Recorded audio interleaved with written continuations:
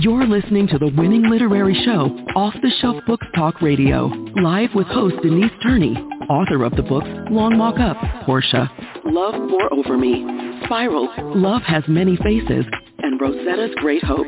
Turn up your dial and get ready for a blast of feature author interviews, 411 on book festivals, writing conferences, and so much more. Ready? Let's go. Your passion is waiting for your courage to catch up. And that quote is from Isabel LaFleche. Your passion is waiting for your courage to catch up. Welcome, welcome, welcome to our October the 21st show. And I just want to let you know, to our loyal listeners, thank you for tuning in as we are approaching the end of 11 years, going into 12 years on the air. And for those of you who are listening for the first time, I just want to let you know that, yes, you are listening to the winning book radio show, Off the Shelf. And welcome to the days. Again, this autumn weather, I'm just loving this autumn weather in the southeastern part of the United States. We have a wonderful author on deck for you this morning. I can't wait to introduce you to him and him to you. But before we do that, I just wanted to ask you, how much attention do you pay to you yourself? We often ignore ourselves. We don't practice awareness. By the time we notice that we're feeling overwhelmed or we're just overly burdened or we're sad, it's almost too late. By the time we notice that something's happening, so as we practice awareness, we can spot, I feel like I'm going the wrong way, and we can turn without having to do that sharp turn. We can take a gentle turn and start to go down a better path. And this is some of the things that are discussed, covered in the book.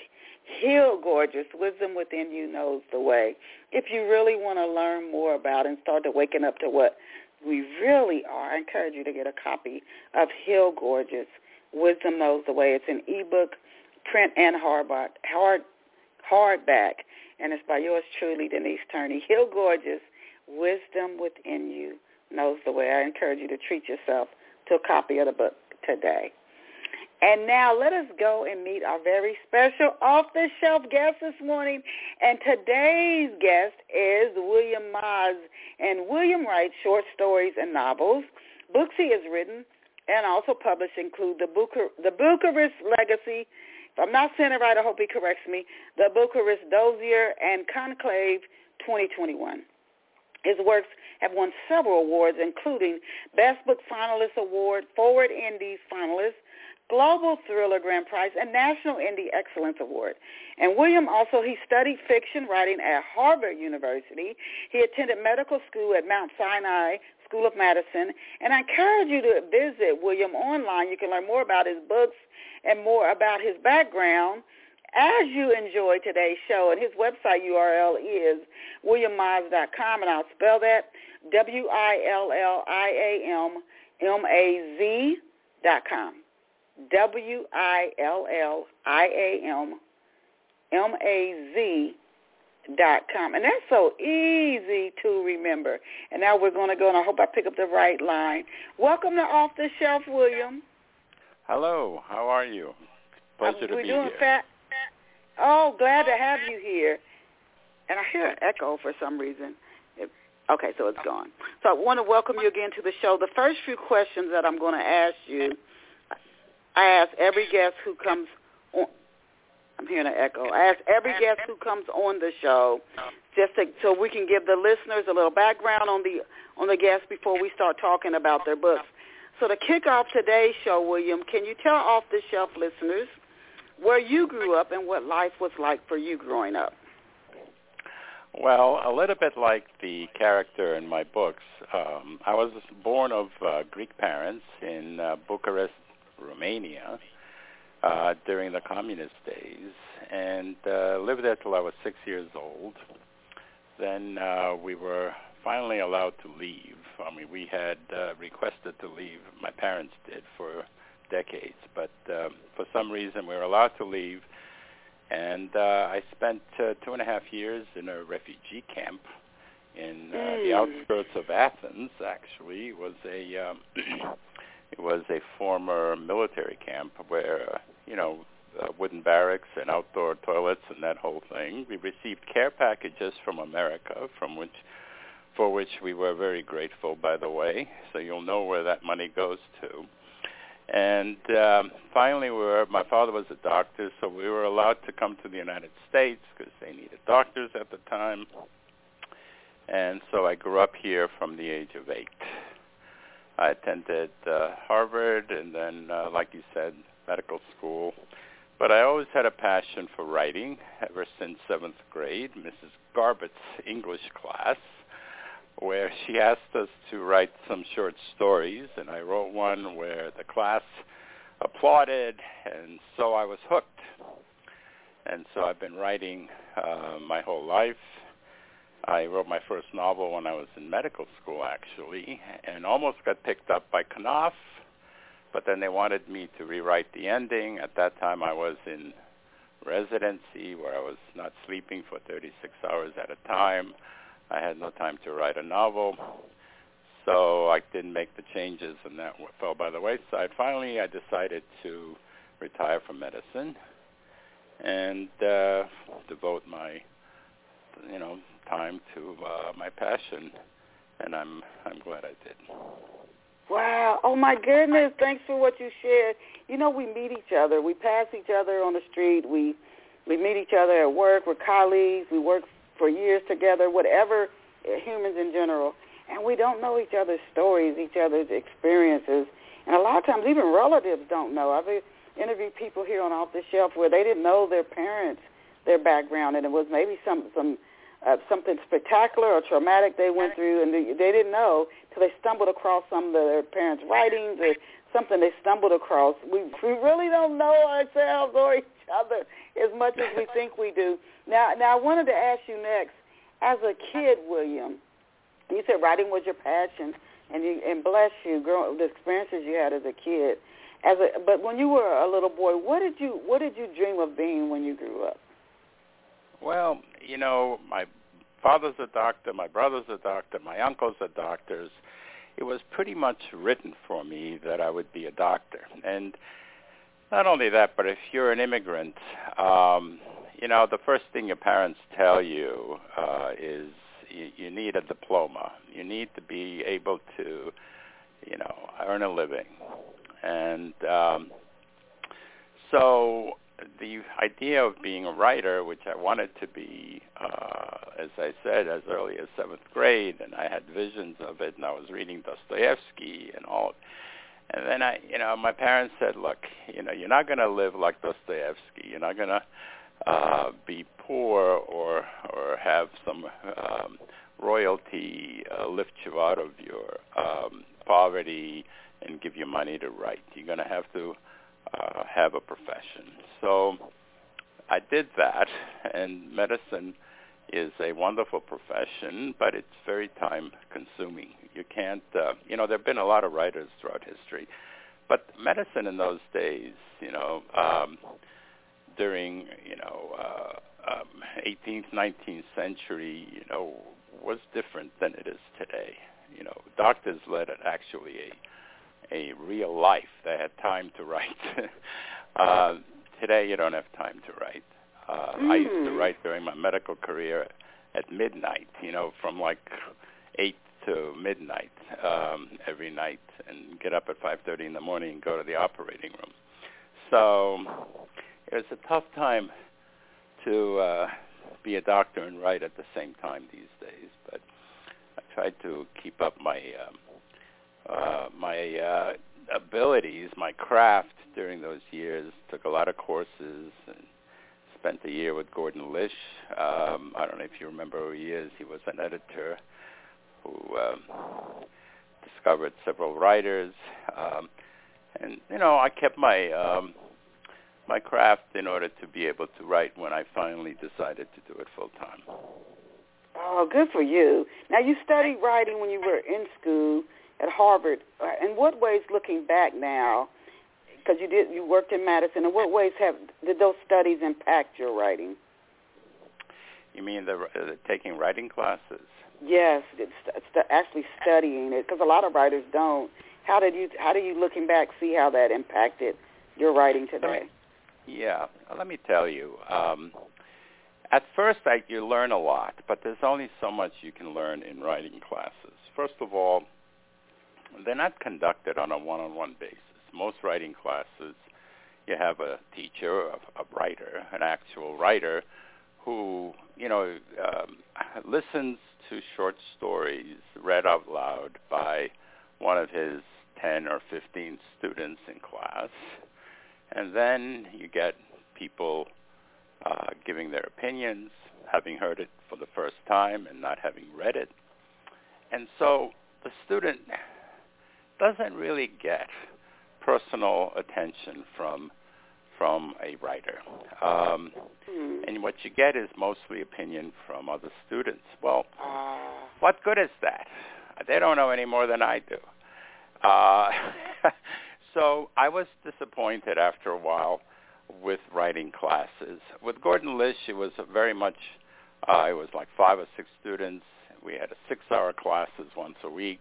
That was a setup where you could get more personal attention. But really, I started learning writing when I hired a private editor to review a book that I was preparing. And that editor was able to then sit and tell me line by line, paragraph by paragraph, what was good, what was bad, and so forth.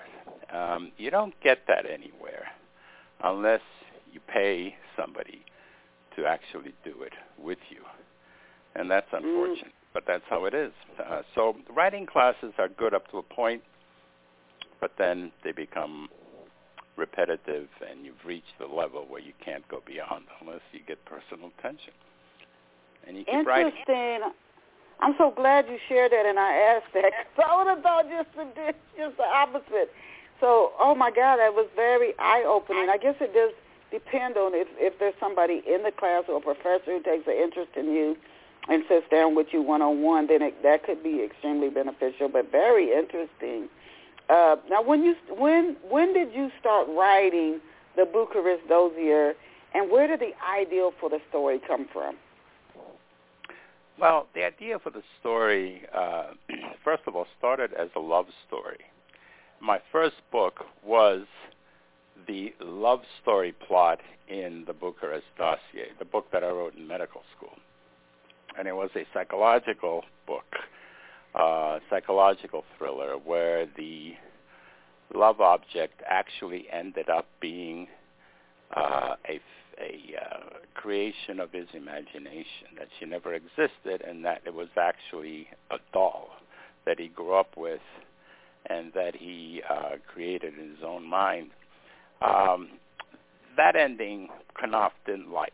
They wanted a real person for him to find after 20 years of not having seen her. So that's where the idea of the dossier started, but then I realized I needed something more. Why is he going back 20 years later? Well, maybe I should put it in 1989 when the revolution was taking place. And then you ask yourself, well, what's he doing going back in the middle of a revolution? Why didn't he go back before? And so forth. So then he has to be somehow involved with the U.S. government. What better thing to make him than, a secret agent, a CIA agent who is sent to Bucharest to find out what's going on with the Ceausescu regime. So then I can get into the plots of the book. They come in together. They come in one at a time. They don't come together. As you develop and as you write, you think of yet another plot line. And that's how I write. I don't write with outlines. They don't work. I write in order to find out what I'm writing about. And in fact, it's a very slow process, because then you have to go back and rewrite the beginning. But that's the only way I know how to write. So, and most writers. You actually. Oh, yeah. My goodness! So you go back. Once you get the story down, and I went on to really delve into this more later in the interview, you actually start going back and read. How much of the story do you end up rewriting? I'm just curious when you do it without an outline. A lot. I mean, I'm not the only one. I mean, there are very few writers who are on either extreme. I mean, the writers who actually plot out everything are those writers who write the little mysteries, of Agatha Christie, where you have 10 people in a hotel and one of them is the murderer, and you have all the clues and stuff like that. That you can actually map onto a piece of paper in terms of a plot.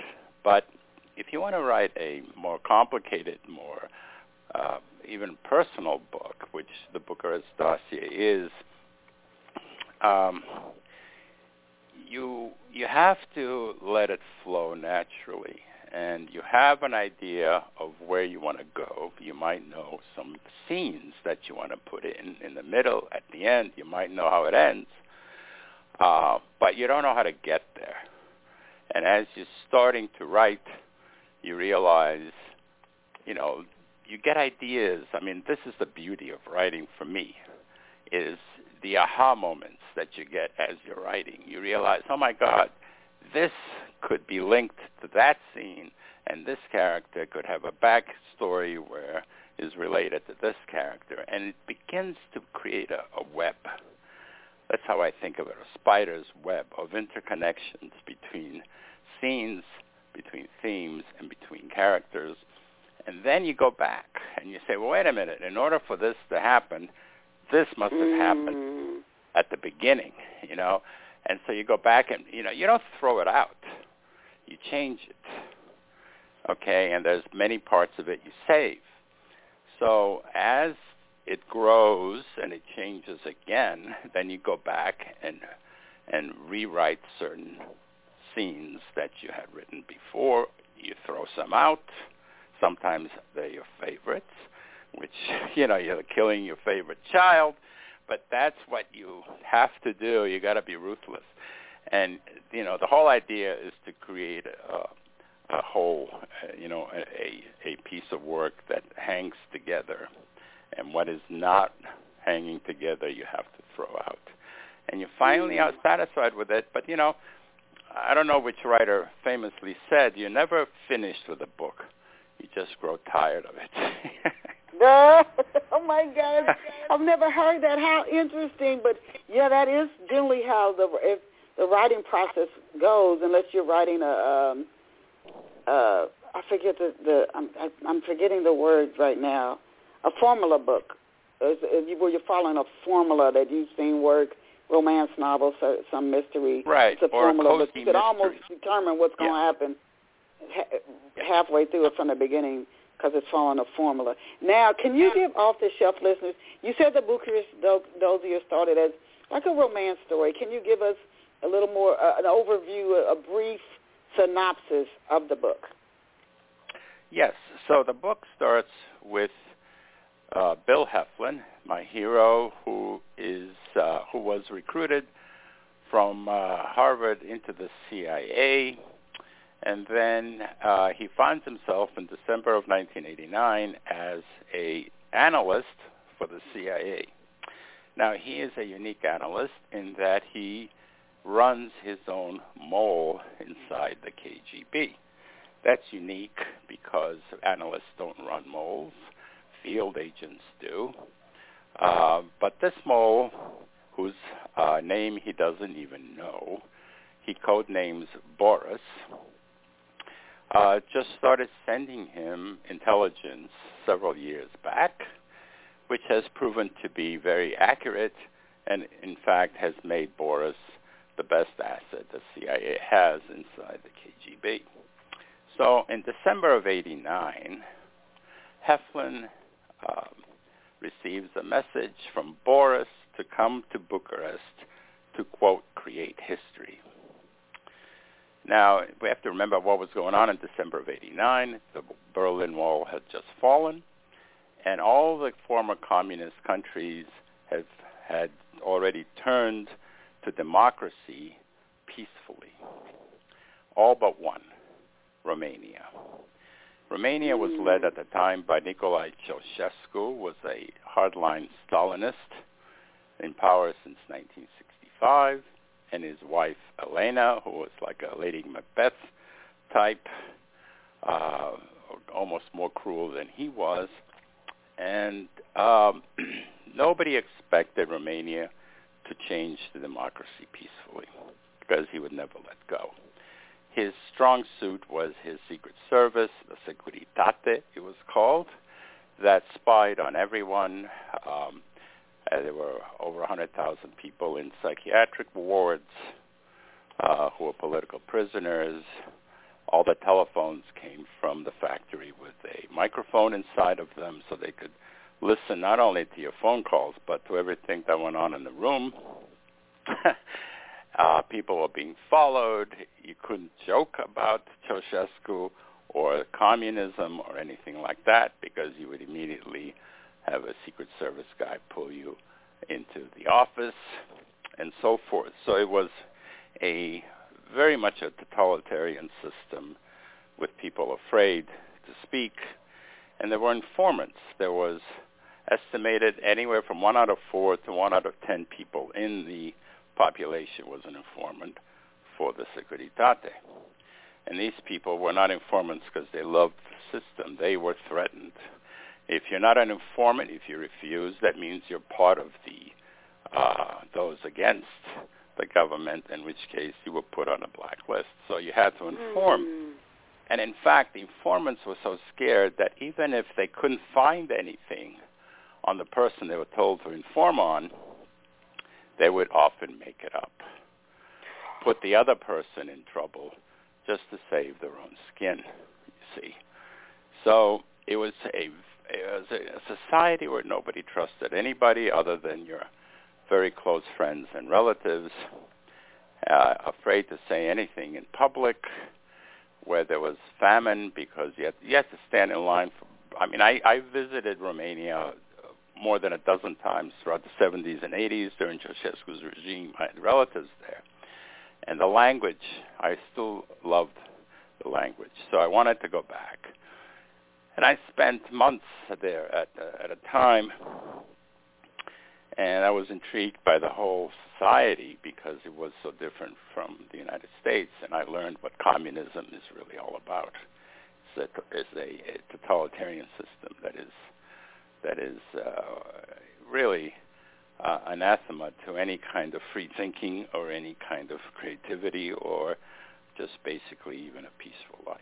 So that is what Hefflin finds when he returns to Bucharest, where he meets Boris.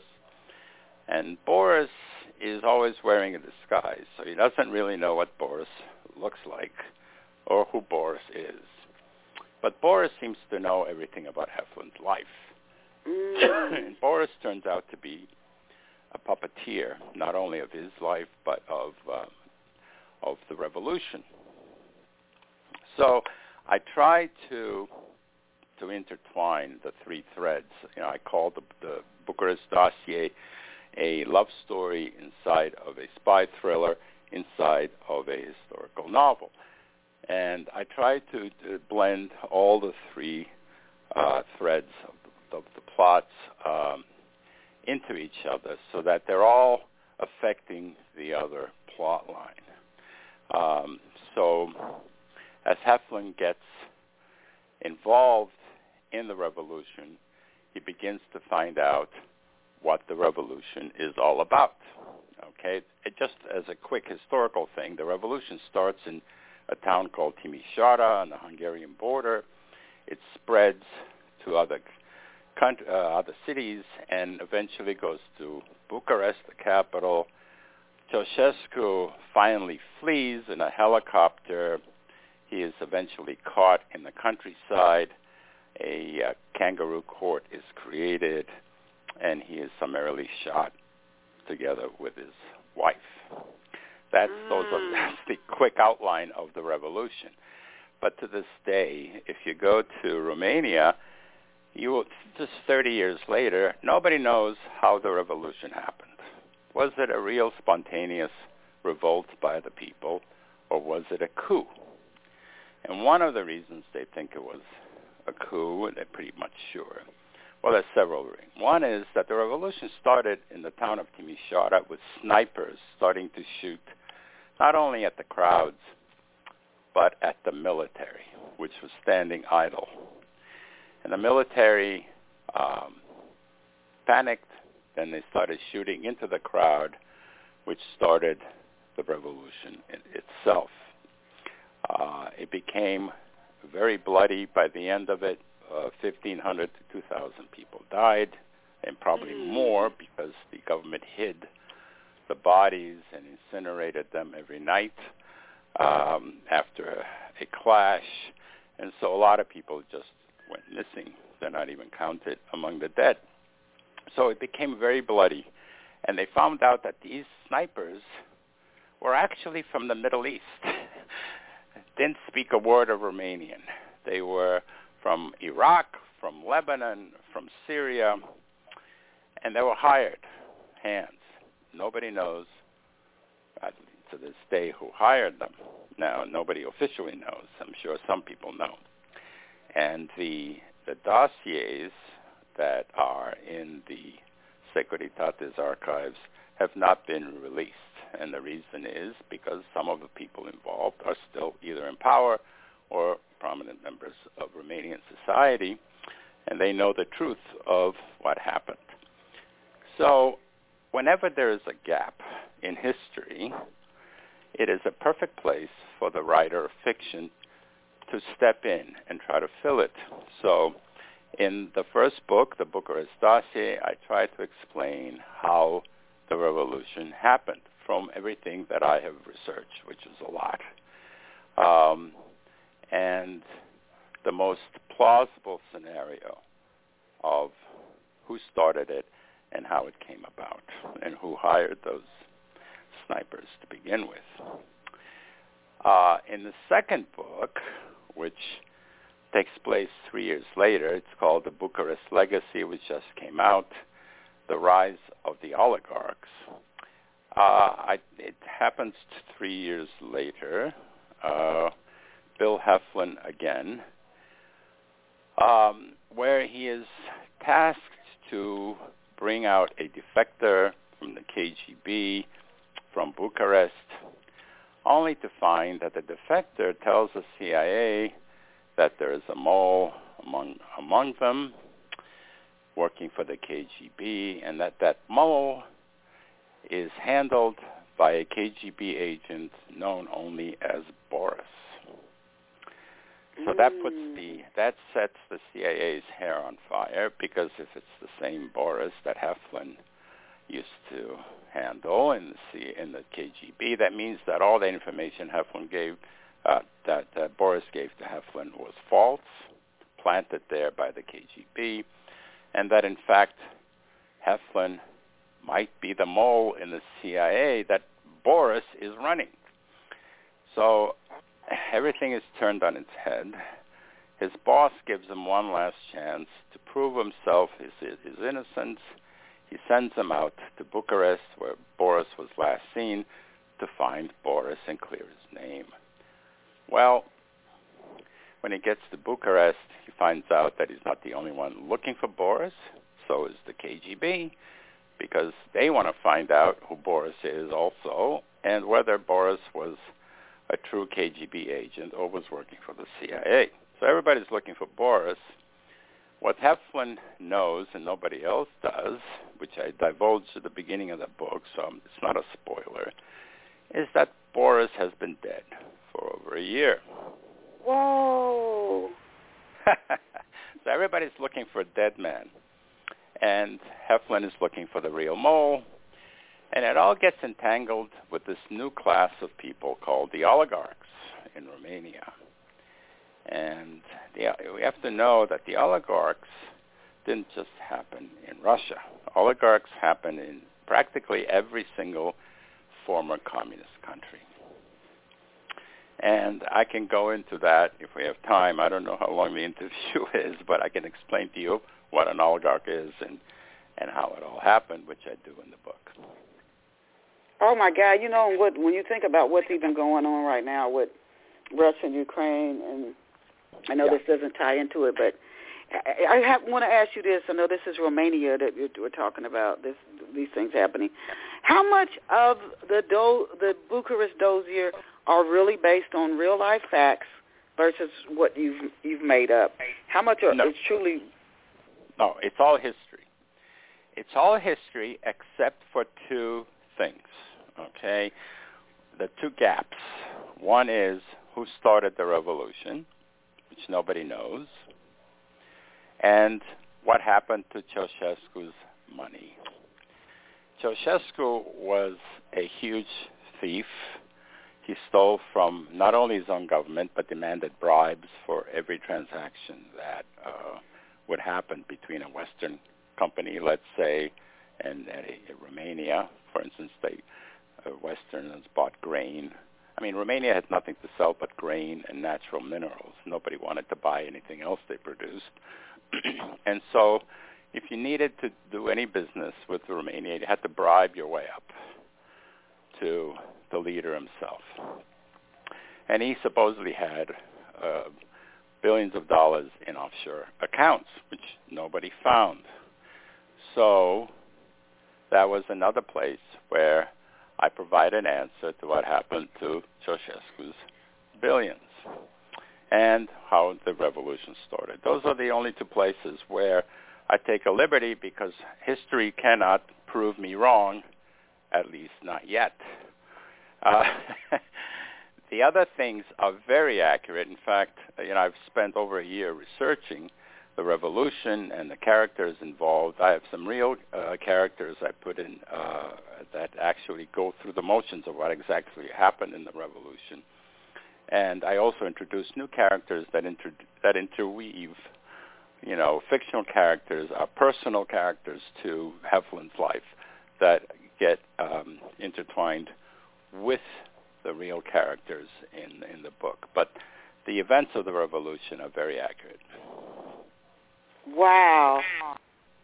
So this is like getting a history book? Oh, my gosh. Wow, you could get so much from this book. Now, I wanted to ask you a little bit more about Mr. Bill Hefflin. What is his personality like? Is he a hard guy? Is he loving with his wife? Is he what type of a person is he? And how did he get involved in this type of line of work anyway?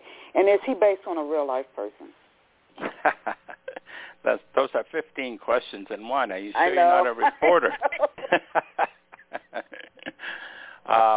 Bill Hefflin is partly me. He's got, interesting. Flaubert was asked, who is Madame Bovary? And he said, Madame Bovary, c'est moi. She is me. So every writer writes a little bit of himself in his characters, but not all. And this is another thing we can talk about, and it's how much of your own life do you put in there. Bill Hefflin, he is not married in the first book. He is still pining away for his childhood sweetheart, who has taken on mythical proportions in his mind. She is the epitome of innocence and love, and that is what he is searching for in his life. And so he is an idealist.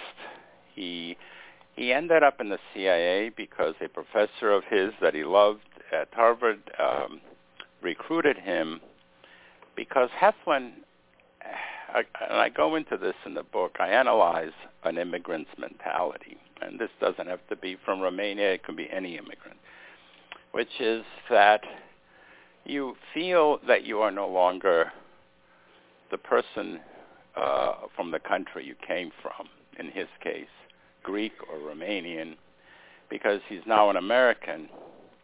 So he doesn't belong in his old country.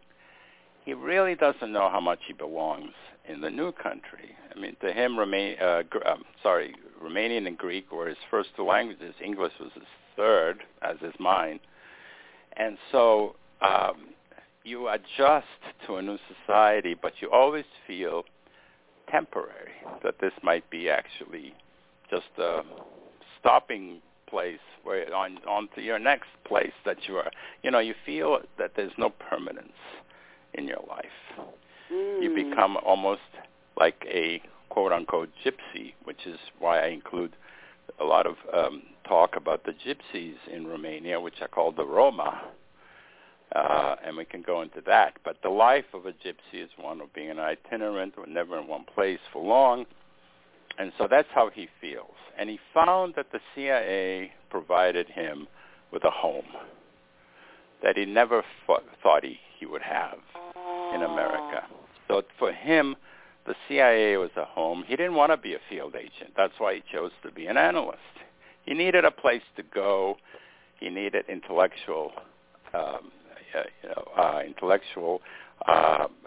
intrigue and so forth, but he didn't want to be traveling the world as a James Bond type because he had traveled enough in his youth. He wanted a home. So that's why he was attracted to the CIA, and in fact, he doesn't want to go back. He's a reluctant hero. He doesn't want to go back to Romania because even if he wants to search for his little girl, whom he knew as Pusha, he is afraid to find her. He doesn't know what the communist system has done to her for the past 20 years, and he would almost rather keep her memory the way he has it rather than be spoiled by reality. So he's an idealist, and the book has an arc to his character, which all good books should have for their protagonist, which is he changes, of course, from being an innocent research analyst to being a field agent and to learning about all sorts of things, including can love last 20 years, and can one believe in a person like Boris, who becomes like a second father to him, and so forth. So there's a lot of stuff involved in Hefflin's life. By the end of the book, he has become quite a different person. Better. Wow. See, this is why I love hear author interviews, whether here on Off the Shelf or another show, because you cannot put really what a story is fully about in a book description. You almost have to hear the author talk about it and then actually go out and buy and read the story or get it from a library and read it to learn more about it. So is he obligated to Boris? And then can you talk a little bit more about what a mole is? And we have about 20 minutes left. But is Bill obligated to Boris? And if not, why does he leave the woman he loves to go to Bucharest just because Boris told him to? Well, the woman he loves is in Bucharest. It's the little Pusha that he left behind. And Boris, I don't want to give a lot away here. He becomes obligated to Boris, but in a more deep way. But initially he's obligated to Boris because Boris is his asset in the KGB, and the agency is sending him there to find out who Boris is, because they don't like to have moles inside the KGB whose identity they don't know for many reasons. One is they cannot control them if they start wavering, and secondly, they cannot help them if they get into trouble and become discovered. So the CIA definitely needs to find out who Boris is, and they want to find out what's going on with Ceausescu in Romania. So Boris becomes the center of the book, and most people who have read the book tell me that they love Boris's personality. So he almost steals the show, and I'm very sad that he dies by the end of the book. But he continues on in the second book in terms of all that he has left behind in his life, and we find out what Boris has been doing with his life all these years that he was a KGB agent. We find that out in the second book. And the second book leaves open the question of how Boris died. And the third book that I'm working on now will provide that answer, and it is actually continues to be with the same characters, but it takes place in Russia. Now, Boris is a lot more experienced with intelligence, I'm gathering, than yes. Bill. Bill is just starting out, correct? And Boris, how long has Boris been doing this Boris type of work? He's the age of Bill's father. And, he's in his 60s. And so history goes back a long way, but you're teasing out information out of me. I don't want to give the story away. I don't want to give it away, but as I was researching for it, it's funny that you say that readers really liked Boris, because as I was researching for this interview, he was somebody I said, this guy is shady. That was my perception of him. But then I haven't read the book yet, but that was just researching it. I said, this guy he's shady. Now, this Boris turns out to be a good guy, and turns out to be, like I said, a dear friend of Hefflin's, and almost a second father. So we have to understand Boris. He acts ruthlessly sometimes, but he's got a good heart, and he's always protecting Hefflin's rear end. Okay, I saw a movie recently with Denzel Washington in it that was a little bit like that, where there was some history with somebody else involved in what was happening current day in the story. Now, do the characters who appear in the Bucharest Dossier, do they all, in addition to Bill and Boris, what other characters, let me answer this way, what other characters that appear in the Bucharest Dossier also show up in the Bucharest Legacy?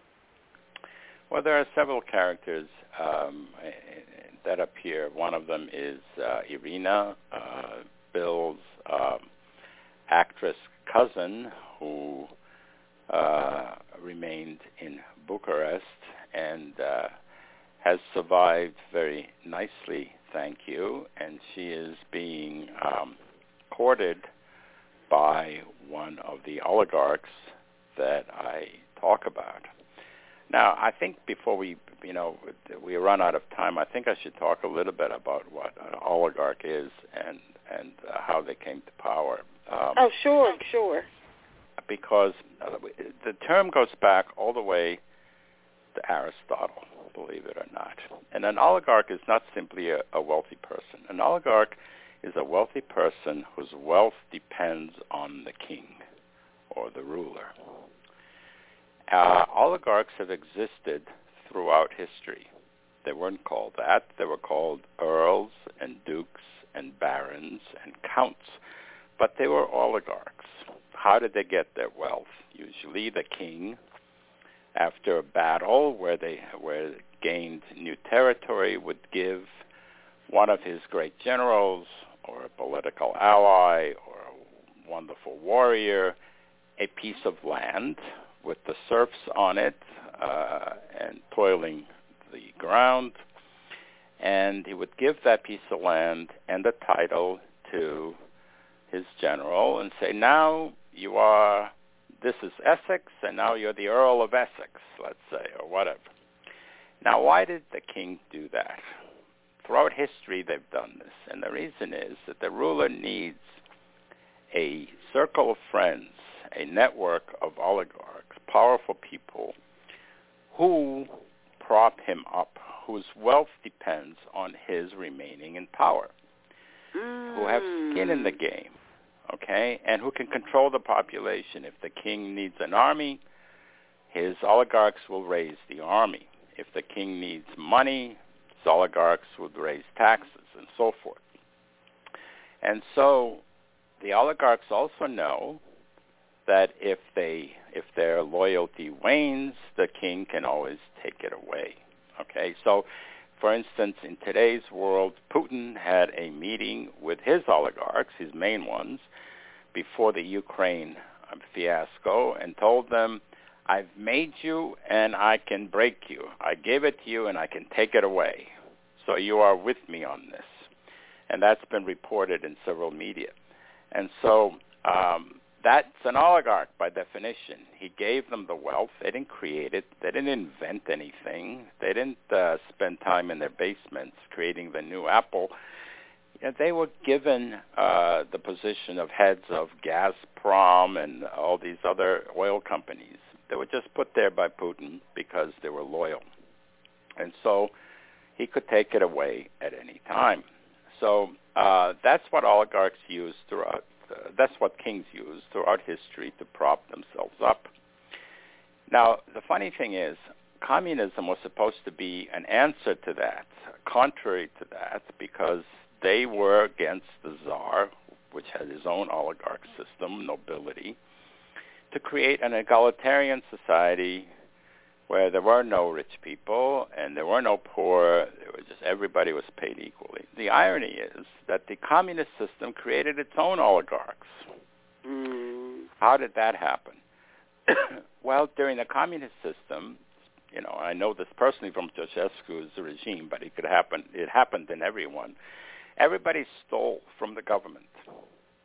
All the bureaucrats and all the heads of departments siphoned money off their budgets, and they had offshore accounts, and they built houses in suburbs and so forth. And they had private clubs that they went to and drank champagne and caviar and so forth from France while the people stood in line for bread and milk. The reason Ceausescu knew they were stealing, of course, but he wanted them to steal. In fact, if you didn't steal, you were suspect. And the reason is he was creating his own oligarch system. Their fate and their wealth depended on his and the system remaining in power. Okay? So nobody wanted to topple him. Nobody wanted to topple the communist system, at least those in power, because they were getting wealthy off of it. Damn the people who were starving. So the oligarch system continued even during communism. After communism fell, there was a transition process. During the whole time that these people were stealing, the Securitate, the Secret Service, was documenting their corruption. When the communism fell, the Securitate had all these dossiers.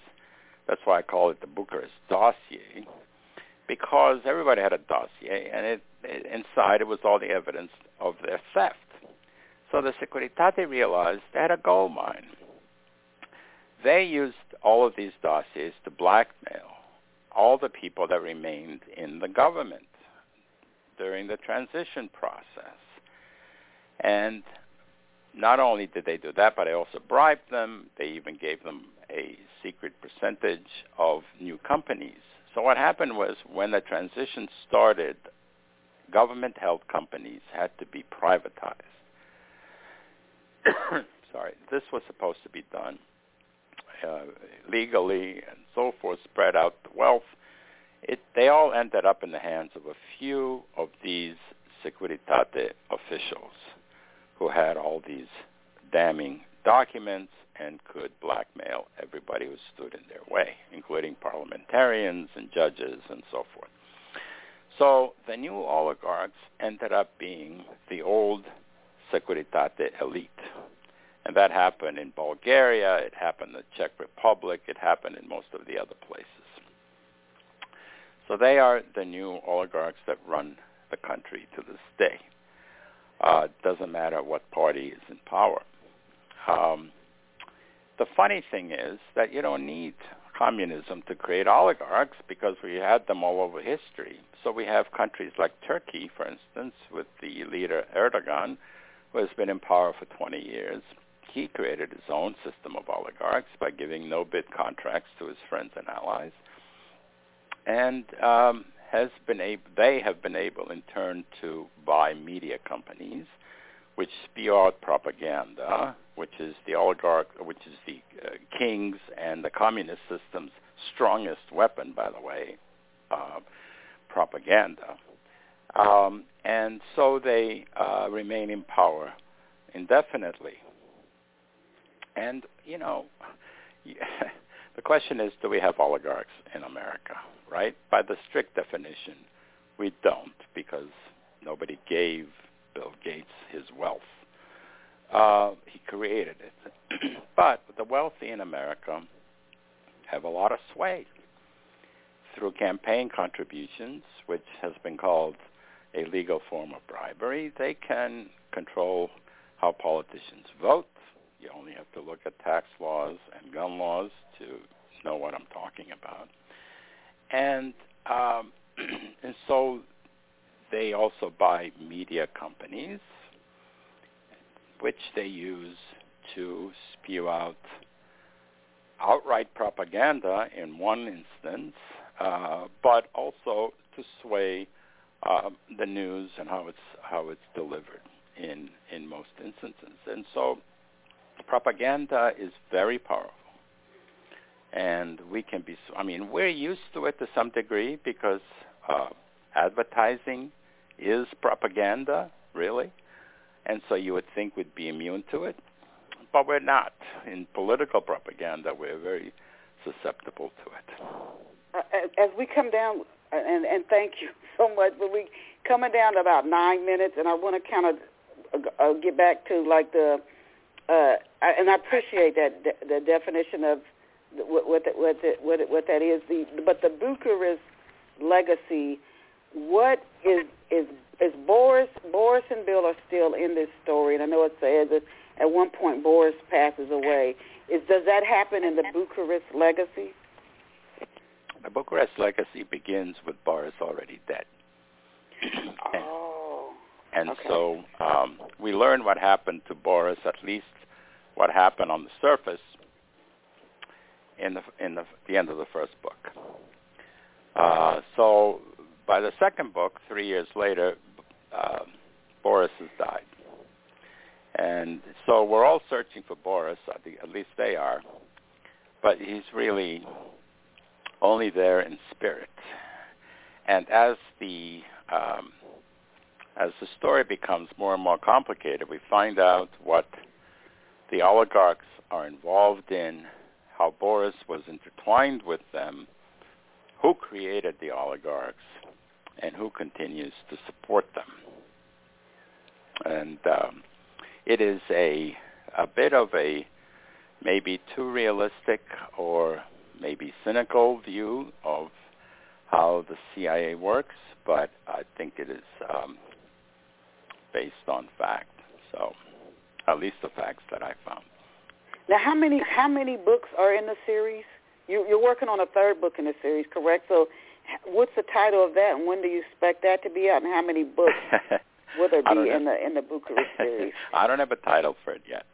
I still need a few more months to finish it, and probably a year after that before it comes out. So it takes a whole year for a book to be published after it's submitted. So it's going to be a year and a half at least before the third book comes out, and because the second book just came out in June, so give me a little time to work on it. Okay.